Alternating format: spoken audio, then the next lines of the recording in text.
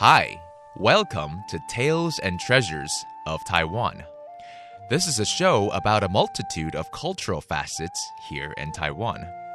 From religions to customs, festivals to tourism, performing arts to indigenous culture, and of course, the culinary goodness of Formosa. It's your one-stop shop to all things Taiwan, and I'm your host, Joey. 欢迎大家收听台湾文化新视野，我是主持人 Joey。台湾的茶曾经被称为福尔摩沙茶，外销到欧美一带，深受外国人的喜爱。从乌龙茶、红茶、包种茶，甚至到风靡世界的珍珠奶茶，台湾的茶文化是怎么随着时代转变？这个月，我们一起来探讨台湾茶叶在国际上所展现的软实力。Taiwan's tea has always been a highly profitable commodity of export in the island's history. But how much do we know about the different types of tea and how to truly enjoy a well-brewed cup of tea? Let's spend this month rediscovering the historical and cultural significance of Taiwan's tea. This week, we'll talk about the new school of thoughts of Taiwan's tea culture.Inviting to the show is Professor Wang at National Qingyi University of Technology. 这个礼拜我们来谈谈茶文化的未来以及发展。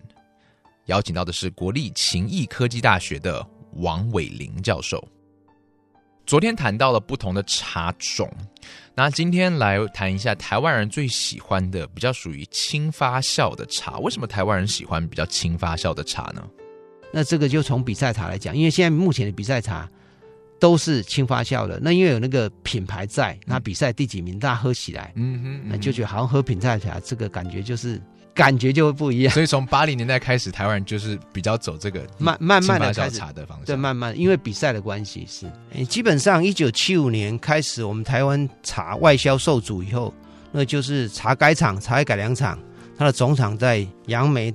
就开始慢慢的推广我们的台湾茶的竞赛，透过台湾的茶的竞赛呢，慢慢推广台湾的茶的品质，把它拉上来。那拉上来以后呢，就是慢慢的把台湾饮茶人口又提高了。那在这过程里面呢，就给了所谓台湾茶叶发展的一个养分。所以说后续呢，就慢慢有一群人推广了所谓的台湾的一个饮茶的方式。然后它消费的规则、茶具的搭配等等，那后续呢，再慢慢就把所谓的一些相关的艺术的素养加进来，那就慢慢的把台湾的茶叶的形象就慢慢成立了。那当然，它有吸收了很多传统中国的茶文化的一些内涵，甚至一些日本煎茶道或者是抹茶道的一些内涵过来，那融合变成一个台湾的一个特有的一个台湾茶意思。开始所谓的台湾茶的竞赛是从通过这个台湾茶改良厂开始来推，有一个吴振铎的一个厂长。那推以后呢，在整个政府单位目前来讲，在推的单位有2个，一个是所谓的茶改厂，一个是平岭茶叶博物馆，这是所谓的官方政府单位。那实际上我们台湾的茶艺文化在推广，最主要是民间的团体。那民间的茶艺文化团体有非常多，那最早我们谈的是陆羽茶艺中心，它在1980年就成立了。那它延伸了出了2个系统，一个是泡茶师系统，那是全台湾目前历史最悠久，而且应该也算是最严谨的一个泡茶师的认证，当然它是民间的。那另外它还有一个所谓的乌尔茶会，中华国际乌尔茶会推广协会的一个系统，那它也有一些认证考试的过程，这个是所谓跟陆羽茶艺中心有关的。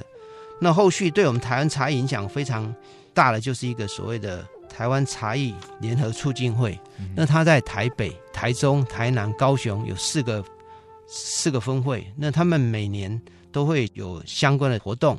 那各个分会在推广这个台湾茶艺的活动呢，非常的用心，每年都有不同的茶会展现，不同的特色。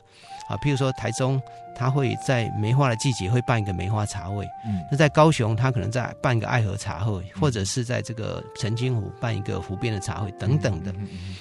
那他们也都会办一些茶艺比赛，那算是在国内目前来讲茶艺比赛里面最盛大的一个茶艺比赛。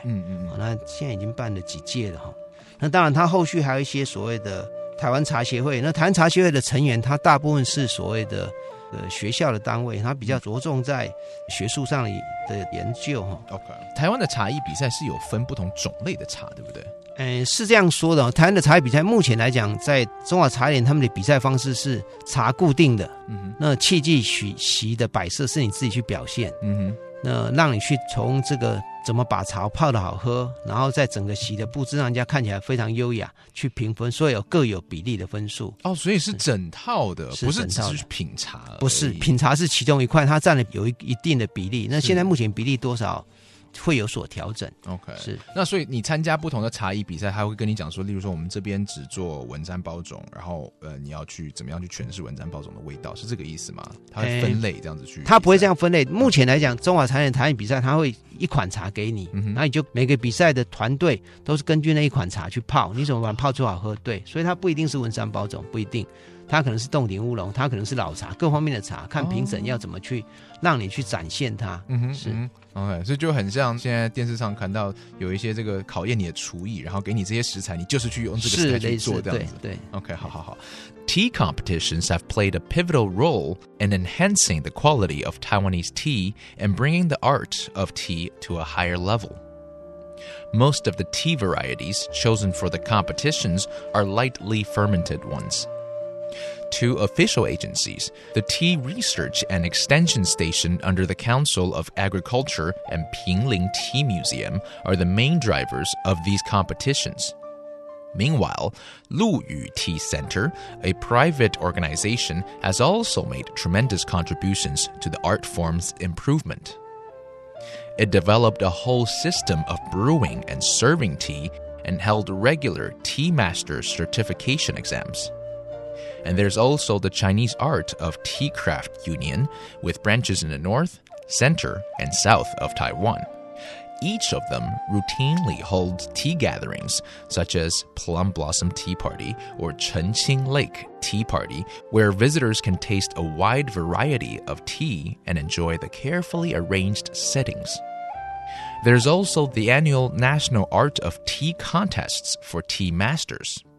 Much like Master Chef competitions on TV, contestants are given a specific kind of tea, say, for example, 洞顶乌龙, and they're supposed to employ all their skills to brew delicious tea. The scores will be based on the taste of tea, mannerism, setting, and technique. And that's it for our conversation on Taiwan's tea competition. Tomorrow, we'll talk about the presence of tea in universities. This is another Tales and Treasures of Taiwan. I'm Joey. Have a good night.